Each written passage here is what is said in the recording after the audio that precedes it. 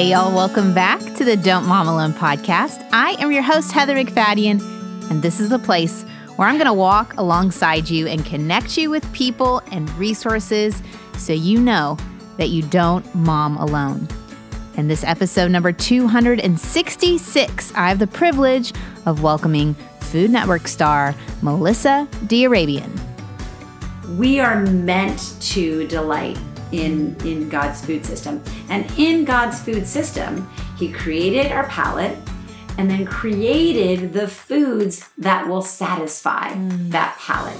So if we lean into and trust God's system, His feedback loop of, we want something sweet, so here's a peach. If we can trust God's system and God's food world, then we can let go of the false thing, the big blue drink that has 0 calories, but is so crazy sweet.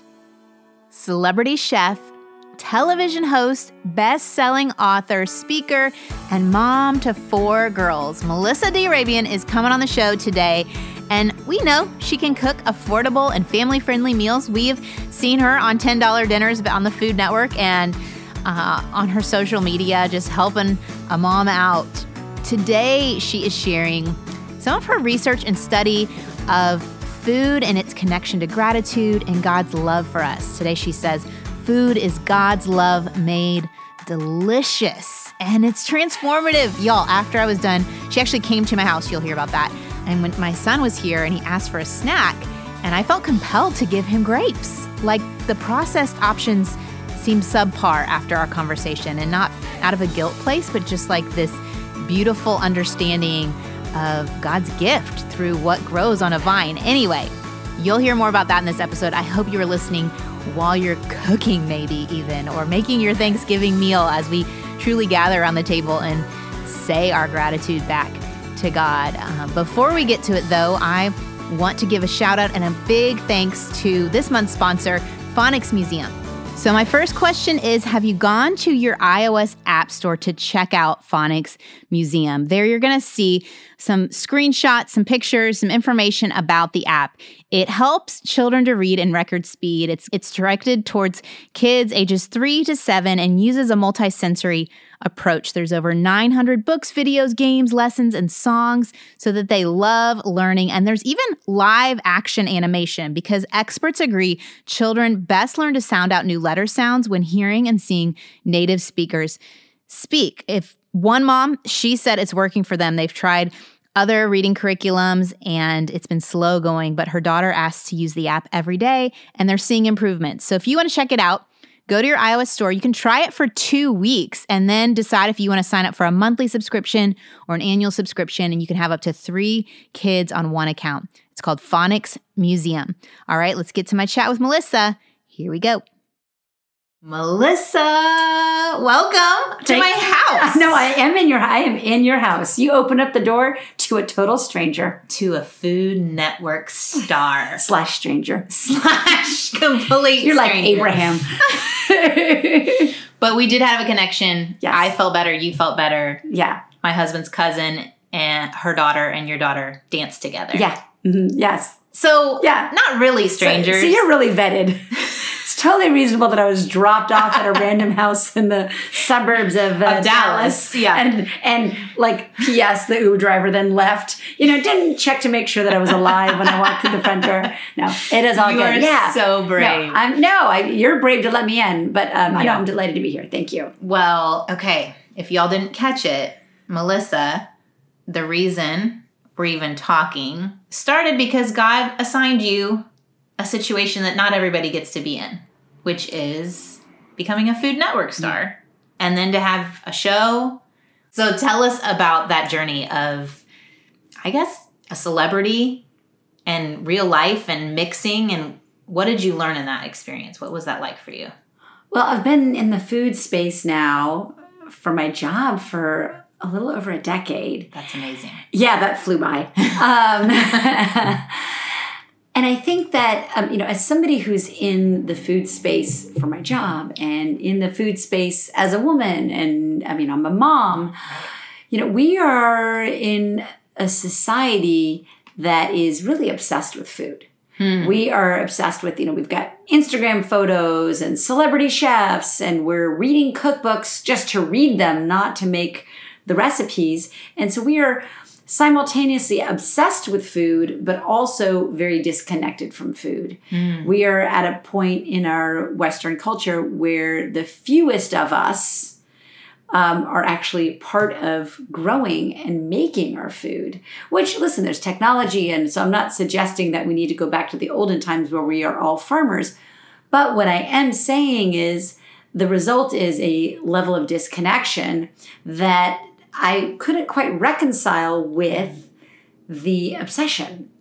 And when I'm confused about what to do in a sea of mixed messages, body image messages, or work off that food at the gym messaging. Right. Or, don't eat tomatoes because they have too much sugar, but have a bright blue sports drink that has no sugar, but, electrolytes, all sorts of artificial whatever. Yes. Yeah, and electrolytes, all in the name of health. When I can't reconcile all of these messages, for me, I have to look to the one place that is fixed and that I know to be true. And for me, that's God.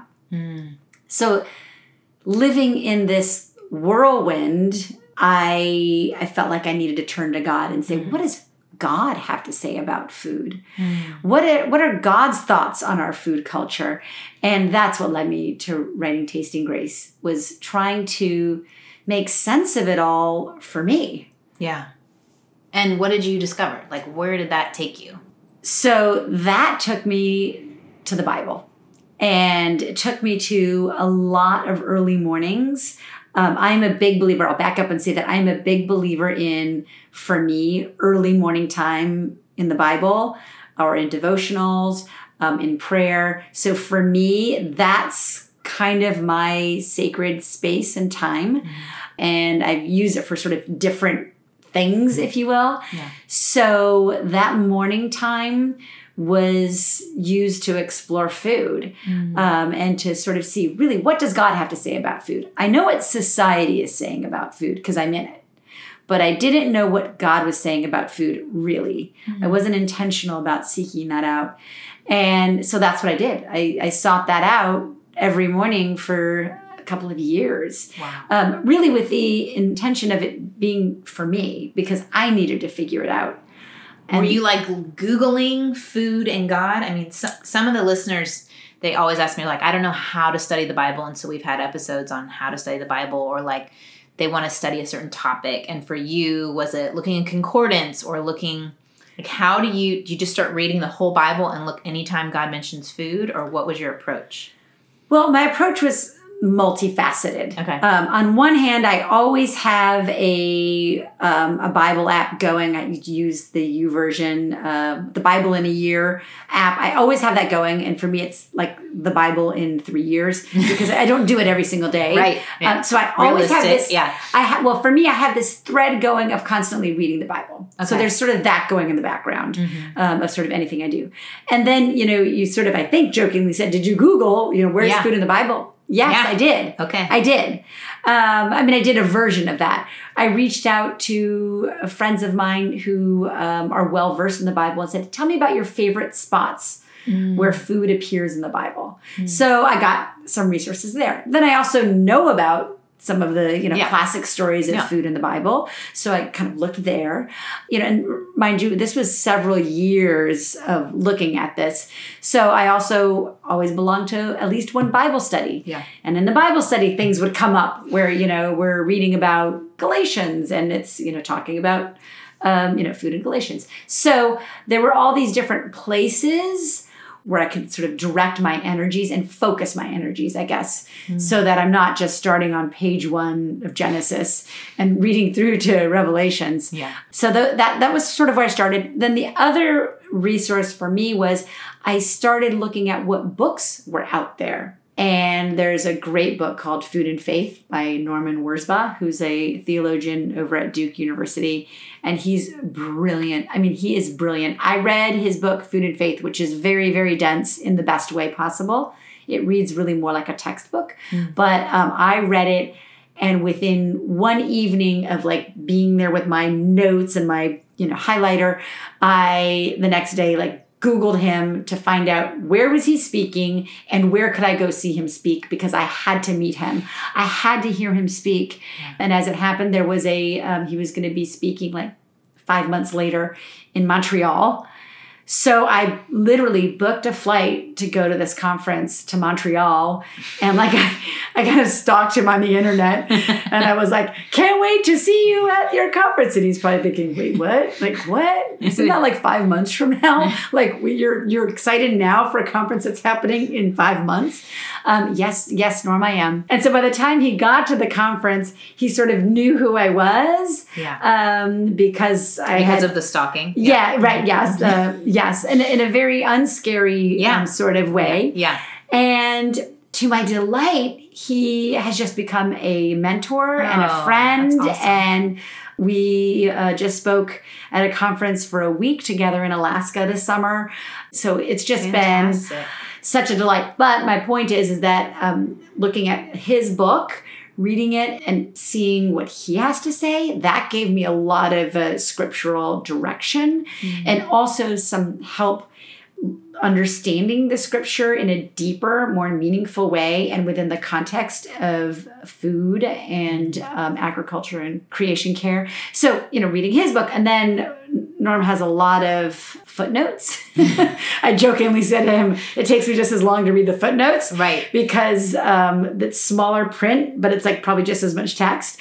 But in his footnotes, he has so many references to great books. So next thing I'm getting those books. So it really became this spiritual and academic and heart-filled study of this topic. And I just marinated in it for 3 years. Wow. Having been in the food culture, did you see it transform not just yourself knowing more, but how you interacted with food, with your family? You have 4 girls. Like, how did it change you personally? Because I know when I study something, it changes me. Writing Taste and Grace was incredibly transformative. Yeah.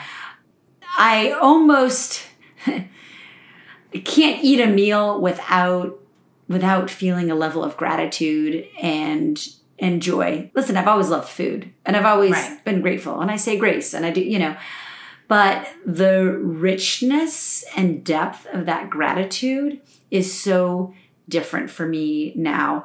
I was on an airplane a week or two ago for book promo stuff, and the flight attendant served me this salad, just like a real basic. It's airplane food. It's salad, right? It's not. It's by all counts, society would consider it not special, and in fact, maybe even make fun of airplane food. Right, it's a joke. Right, yeah. Right. And there I am with this salad, and I just thought, like somebody grew this arugula and somebody grew this, these baby spinach shoots. And like, there's the DNA of the soil that is in here. Like someone else on this plane is having that same DNA. And the soil, like somewhere there are like microbes of soil, like somewhere, like I'm 30,000 feet up in the air. And yet I'm connected to the earth that grew these vegetables. And then, there's like tomato on it. And I thought, like tomato, have you ever grown a tomato? Yes, it's one. hard. I grew one tomato. Yes, you grew one tomato. That was it. It's so hard to grow a tomato. Yeah. And I grew tomatoes, but not that many. And like they were lackluster and whatever. But still, I'm like, guys, this is amazing. Everyone will have one slice, because we have one tomato for the 6 of us. Right. And it's kind of like hard and not all that sweet and amazing.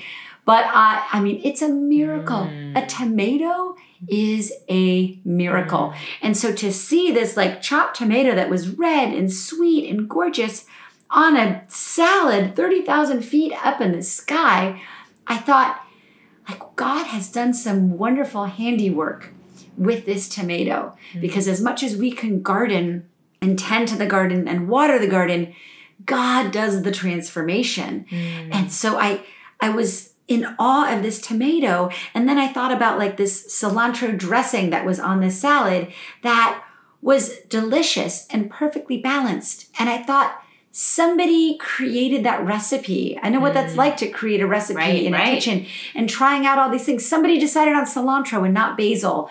And somebody had this balance and added that little bit of lemon or acid to give it a little bit of balance. Like, I thought, this person is creative and I'm up here and they have no idea that their creativity has made my life a little bit better. And I thought, the creativity of that. And then the flight attendant who's like walking down the aisle, you know, like, oh, what would you like to drink? And I'm like, oh, club soda, please. And she just smiled. I'm taking out my earphones or whatever and just connecting with her for a minute, you know, and she go, here you go, there, you know, a little napkin and whatever. And I think, oh, we just connected. Like the invitations for one meal, I mean, Tasting Grace is 16 chapters, 16 invitations, and 16 sort of different stories or settings, if you will. But the invitations are intermingled, right? Every meal we have can be an invitation into creativity, community, patience. Like a multi-level invitation in one meal. Yeah, that's amazing. And so the fact that I could sit there just even for a moment and marvel just for a moment, have the patience to spend 1 minute at least to honor everything that's gone into this, it connected me more to God. And it made me enjoy the food more. Yes. So my hope is that by reading Tasting Grace, people will enjoy their food more fully and find that meals, even though they didn't mean for it to happen, that meals actually bring them closer to God with every bite they take. So powerful. It's a lofty goal, I realize. No, but that's what it's done for me. I'm thinking my brain is going to all of the meals that have brought me the most satisfaction have been with people, lingering, a welcoming home, or I'm even thinking of Israel. I'm thinking of the spiritual experience of being in the Holy Land, a Shabbat dinner, hours of prayer and blessing, going around the table, everyone giving a blessing. And it was a meal. It was simply a meal, right? But in the food came alive because of the people, because of the setting, because of the time. So I agree with you. Yes, the invitations are there. And I'm thinking about all of the things you were saying, body image and loneliness and needing to diet because we're not feeding our bodies well. I'm thinking that kind of gets solved if we enjoy the food and say yes to those invitations. We kind of get that satisfaction so we don't look for it in false options that will never satisfy. You know, I love that you bring that up, and I love that you called that false options. That's really nice language around it. But yeah, God created a food system, a way to feed us, which, by the way, is a delicious food system. So we can remove this idea of having to feel guilty that we enjoy, or that we have a palate that enjoys sweet, juicy peaches or creamy avocados. We are meant to delight in God's food system. And in God's food system, He created our palate and then created the foods that will satisfy that palate. So if we lean into and trust God's system, His feedback loop of, we want something sweet, so here's a peach. If we can trust God's system and God's food world, then we can let go of the false thing, the big blue drink that has 0 calories, but it's so crazy sweet. Yeah. You know, our palates really weren't designed to have that much sweetness in one place. That's our doing. That's not His doing. And so if we lean into the joy, the gratitude, and the acceptance, and put ourselves in a posture of accepting God's food system as a gift, then we're in so much gratitude that it seems hardly necessary to take a bunch of sweetness and concentrate it and then put it in a way that doesn't have calories. Yeah. it just seems unnecessary. Yeah, it's switching your mindset. It is, and it's switching our palate. I mean, we have adulterated our palate in such a way that we like that level of sweetness. But if you've ever, you hear it over and over again, if you ever remove added sugars for, even 5 days, and then you take a bite of a blueberry, you're like, wait, this blueberry is way sweeter than it was, 2 weeks ago. Yes, your body adjusts. Your body adjusts. It does. Your cells crave what they know, is what I've heard. Like, it takes a while for them to start craving something different. You can have to re-establish habits of what you eat. Gonna jump in here and thank another one of our sponsors, because as Christian moms, women who follow Jesus, we desire to teach our children as much about our faith as we can. But oftentimes busyness gets in the way, or we just need a little help knowing what to say. That's why I'm thrilled to share with you a brand new resource that partners with parents in family discipleship. It's called Kids Faith Crate, and it's a monthly craft subscription box to help cultivate your child's faith. So every month, your family's going to get a new box, or crate, as they call them, filled with weekly family Bible lessons and coordinating crafts. You'll get weekly scripture reading, questions for conversation, a memory verse, and a prayer based on that scripture you can pray over your child. Kids Faith Crate provides convenience, fun, and gives direction in family discipleship. Their crates are targeted to kids ages 4 to 10, and there's an option to include craft supplies for up to 3 children. Go to kidsfaithcrate.com, crate is spelled with a K, and use the code DMA10 to get $10 off any subscription. Such a great idea for a Christmas present or a way to reach one of your 2020 goals of getting together in God's Word. All right, let's get back to my time with Melissa. She's going to share how she handles body image and food with her girls. How has it impacted your girls? Like, how the conversation around teens and body image and food, and I'm not going to eat that because, they're just not eating sometimes. They're just avoiding, and just the epidemic of, anorexia and bulimia, and we've had shows on those topics. But I'm thinking having this positive language around invitation and community and food and grace, has it impacted your girls? Do you see them with healthy perspectives of food? I mean, one's a dancer, so that's a whole world of body image. Mm-hmm. And she's a ballet dancer. Right. Oh. Which is even trickier. Yeah, I can only imagine. So, yes, this is who we are makes such a difference to who our kids are, right? Or what they hear. I should say, really the messages that they hear. And that's actually one of our, I don't think I'm alone in saying this, is one of my reasons for wanting to reconcile and be right-minded in how I deal with food. One of the reasons is because I want my children, when they are young women going out there in the world, to have the joy of a great relationship with food. Being a teenager is so hard. Yeah. And, as a mom, we know that they don't do as I say, they do as I do. Mm-hmm. And so if I talk about myself in a way that is unkind, not only are my kids hearing it, but God's hearing it. Mm-hmm. And I think that when, now speaking in terms of body image and all of that, I think it must make God feel sad when I reject the body he has given me. And I sort of say, oh, I've got big thighs or whatever. Yeah. I just, I think I'm just being self-deprecating. And I'm not. I'm insulting God's handiwork. The very God who created the amazing beach and ocean that I live next to and that I go walk to almost every day because I love it so much. And I'm in awe of God's beauty as evidenced by the ocean and beach. That same God created us. And so when I have that self-deprecating language, it really trains my daughters, I think, not to honor God. And it also gets me out of a grateful position and a posturing of gratitude and receiving rather than a posture of taking and plowing through and not being mindful about the gift. That's why I suggest I have a chapter, Tasting Grace, about gardening. I suggest if you haven't grown a tomato, go try to grow a tomato. Yeah. Just grow something.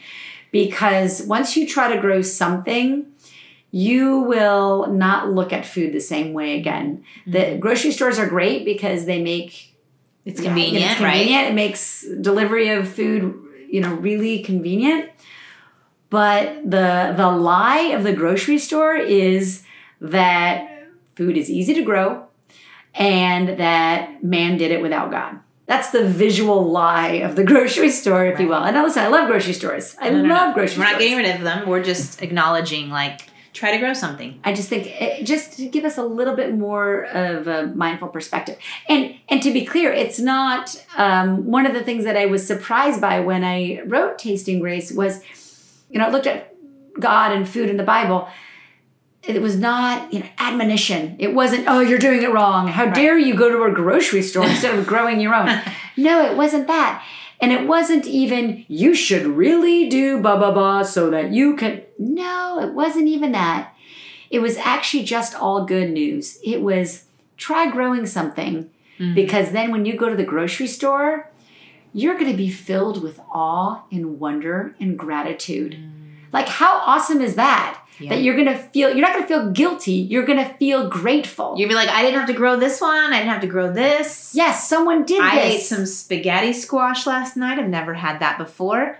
Yes. Thank goodness I didn't have to grow it. And somebody grew it. Yes. It's just, it's really the good news of, okay. Yeah. Now I'm seeing how God is using a tomato to bring me closer to Him, closer to each other, closer to our earth. So it's really about the good news of what food can do. Yeah. And it really can bring us in and draw us into God. And when we look at the Bible, that's what He is doing over and over and over again. And dependence on Him. Yes.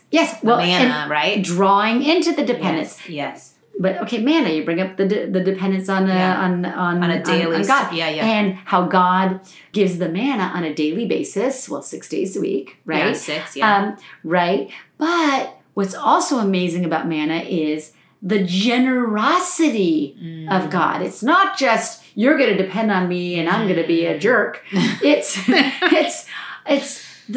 being dependent upon a very generous God who fed the Israelites manna, even though they were grumbling and complaining and saying, oh, we should be back in Egypt. At least we had roast then. And fruits and vegetables. Yeah. So God gives them manna. And by the way, not only does He have the generosity to give them manna, but the manna is sweet. So He gave them something that tasted sweet. So there's a loveliness to the generosity. And it's so easy to miss that, isn't it? Yeah. And then we go and say, oh no, but the sweetness, it's too much sugar. If we want to say it's too much sugar, let's talk about something where we've concentrated the sugar that man has done. Right, I'm not suggesting that we have no limits on sugar that we eat. There are limits to what we're supposed to eat, and there's honoring God's body that He created in us. But the limit is not at the tomato. That's really, I think, missing the point of God's gift. Norm Wurzba says that food is God's love made delicious. I love that. See, isn't it great? You've got food and faith. Anybody who's interested in this from a theological perspective, it's such a good book. But food is God's love made delicious. And that's Norm Wurzba who says that. And it's so true, isn't it? Well, I'm thinking when this is live, we're heading into Thanksgiving, we're heading into Christmas, and there's a lot of food, a lot of places. And I know the moms that I'm hanging around are like, oh, I'm gaining so much weight, or they're beating themselves up, or I'm so stressed, or they're not enjoying the celebrations. And sometimes we can overdo, and I get that, like what you're saying, there's moderation and all the things. But I feel like your perspective is going to help us as we're gathering with family intentionally around food to accept those invitations that go deeper than what we traditionally see, to go deeper into that and to taste what you're saying in a setting that's part of our traditions and our routines, and then carry that into family dinners and carry that into, the new year. I just feel like you're kind of opening our eyes. The culture is going to tell you one thing, but I feel like you're giving us a perspective, a holy perspective, a God-honoring perspective that helps give us eyes to see the gifts right in front of us that we're not accepting. It's like leaving a gift right on the doorstep. That's exactly right. Yeah. That's exactly right. I have a little bit of a dream for the holiday season. And the dream would be, I have a dream.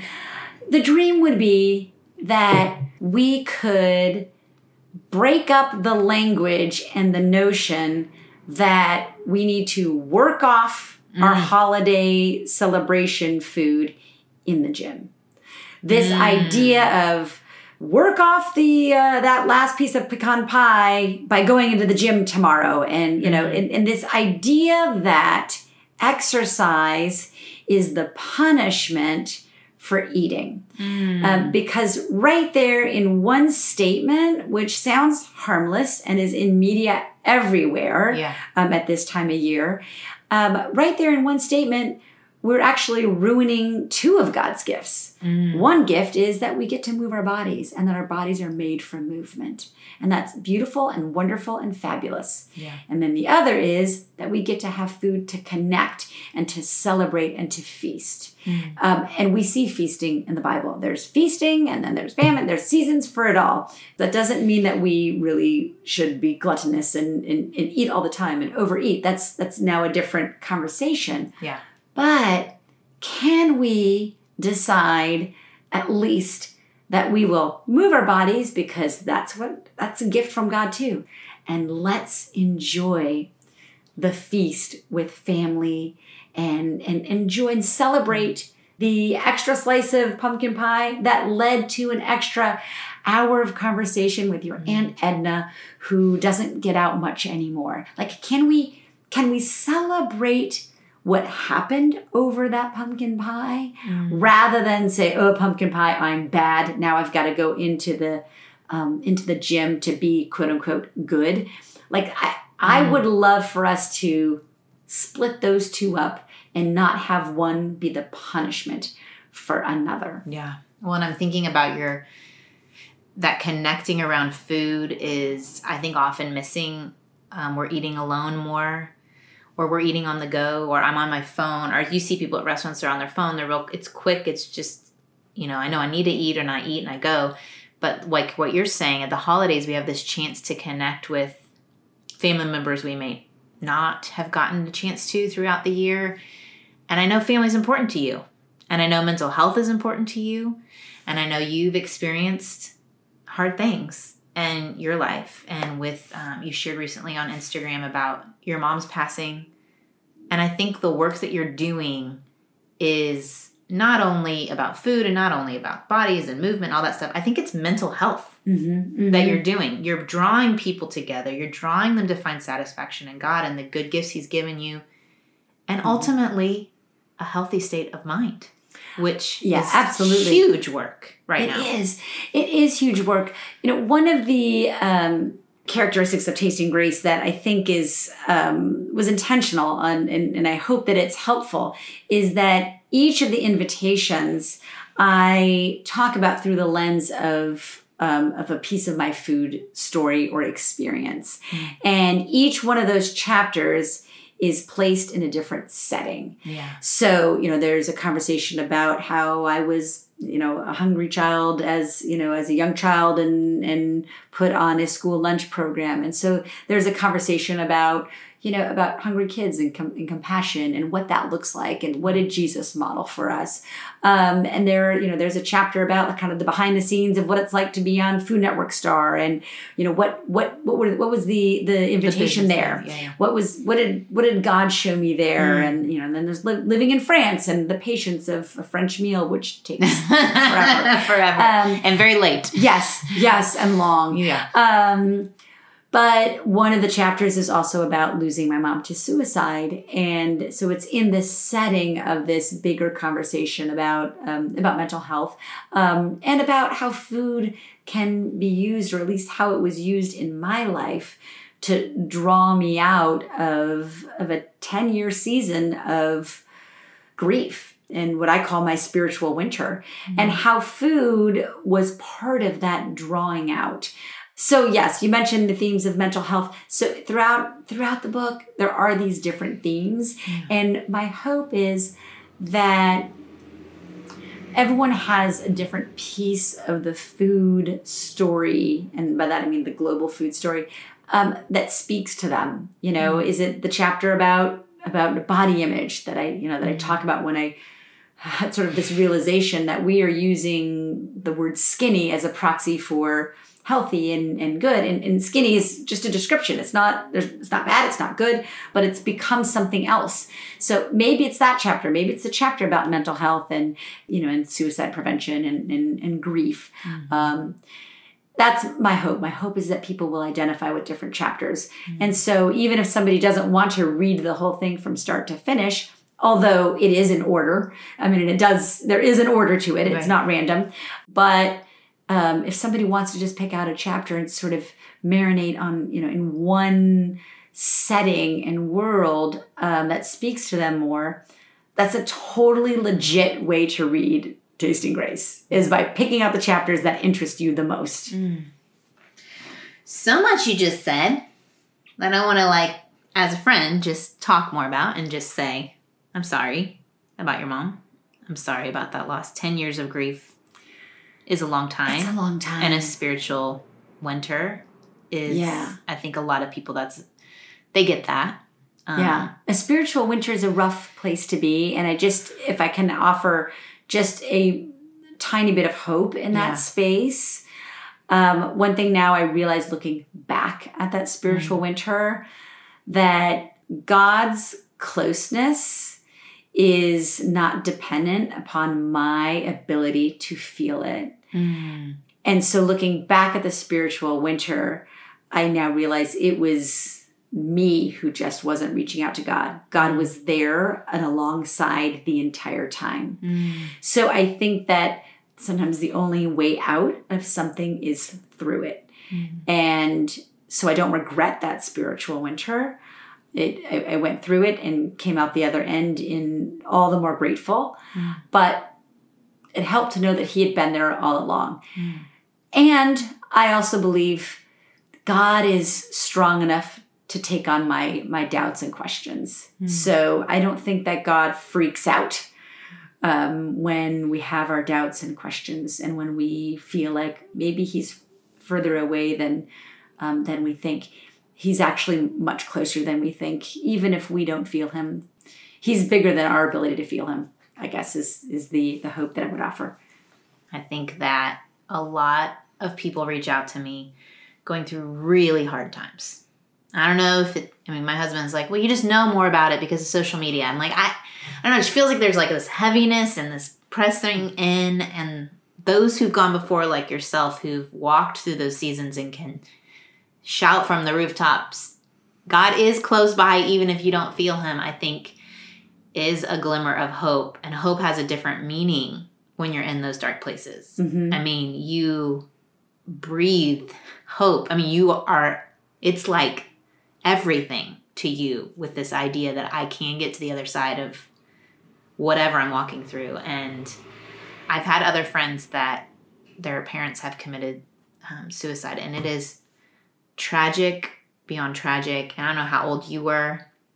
I was 20, yeah. Yeah, so that age in itself is very challenging. And then to walk through that, I know someone else can relate to you, and I know that they may reach out to you and say, I get it, and that was me, or that is me right now. So I appreciate you sharing about that in your book and here. And goodness, I want to talk for days, but I think this is all the time we have. Thank you so much for having me. Melissa, I can't wait to have my next meal. I'm not going to be standing in the kitchen. I'm going to sit. Even if you are standing in the kitchen, right? There's still, I was up on an airplane and I was literally True. It doesn't have to be perfect. It doesn't have to be perfect. It doesn't. It doesn't. And, we've got these, the 16 invitations, but they're all kind of blended in. And so literally one bite of food can remind us of so much that God is giving us. And so one bite of food can offer so much hope if we just pay attention just a little bit. And it's not just because it's the right thing to do. It really will make us love food all the more. And God. Yeah, it really will, because it draws us into God. And so when a bite of a granola bar can feel like some small version of worship, that's a good place to be. Right. Right? Because then because we eat every day. Yeah, thankfully. And again, we get to eat every day. Yeah, right. God could have made a food system where we didn't eat every day. Yeah, that's right? True. Oh, where do people find you online? So I'm often on Instagram or Facebook. Yes. I'm also on Twitter, but mostly on Instagram and Facebook. And then melissadiarabian.net.com was taken. Of course. Yeah. There's a Melissa D'Arabian. There's another one? No, there isn't. They're just sitting on it? It's the Wild West, I'm telling y'all. Yeah. So someone's been squatting it for ever since they announced the winner. No, it was actually when they announced, when it was put in the papers. I mean, like when it, just the cast. Door. Just the cast. Yeah. Anyway, but that's a whole different story. But yeah, it's like, and it turns out it's like a 16-year-old kid in like his parents' basement. And anyway, it's a whole thing. Long story short. No one's going to forget though. Yeah. .net. So .net. Isn't that funny? They can spell D'Arabian. I kept thinking, eventually he's going to give up. And I guess every year he renews it. Like we're 11 years into it. He's still renewing it. Okay. Oh, enjoy. Stars. Isn't that funny? I mean, the behind the scenes. I know. Thanks. Well, appreciate you and all that you're doing. Thank you. You have a depth and you are a gift to all of us. And I know God assigned you where he did for the purpose for right now. So just thanks for having me. Praying over your journey. Thank you. All right, adios.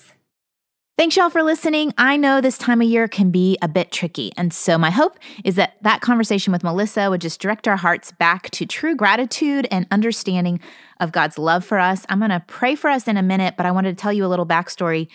A few years ago, when my kids were young and we were traveling and celebrating with family, and I knew that I would get anxious and that I would get frustrated with different family members, and it wasn't the family members, it was me. But God directed me, and I think a mentor did, to memorize a piece of scripture. And so at any time I got tempted to, say something bad about someone else or grumble or just get anxious, I would instead reach for these words from Philippians 4:4-9. And so I'm actually going to just pray them over us. And I would encourage you just to reach out to God and say, God, what scripture do you want me to meditate on over this next holiday season? What are you trying to communicate to me? And just be intentional about it, and you're going to find it's transformative. So let me pray Philippians over us. It's Paul writing to the church in Philippi. Lord, you know what is ahead of whoever is listening, and you are present with her, and you go before her. And I thank you for these words from Paul when he just encourages the church to rejoice in you always, Lord. And he says it again, rejoice, to let our gentleness be evident to everyone. Because, Lord, you are near.